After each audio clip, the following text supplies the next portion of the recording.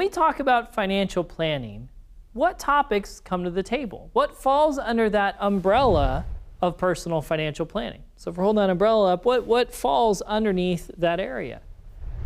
And CFP Board has helped us by asking thousands and thousands of financial planners, what do you do for a living? What skills and techniques do CFPs need to know? And what we've come up with are topics that CFP Board has determined are those action topics financial planners work at on a regular basis.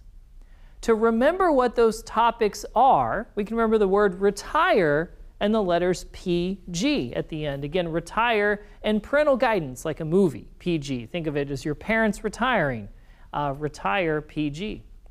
And so if we're going to go across that line of retire PG, we would start, and the R would be risk management.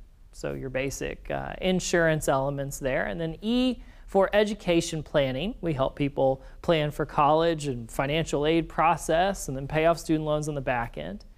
T would be tax planning, help people with their tax strategy. Now, note on T, sometimes we don't actually help with tax returns, but we do help with the tax strategy piece. And then we have I for investment planning. Then we move on to our second R, which is retirement, savings, and income planning. And this is the area most needed right now in the financial planning space. We move on to E after that for estate planning. So we've got retire at this point in the game.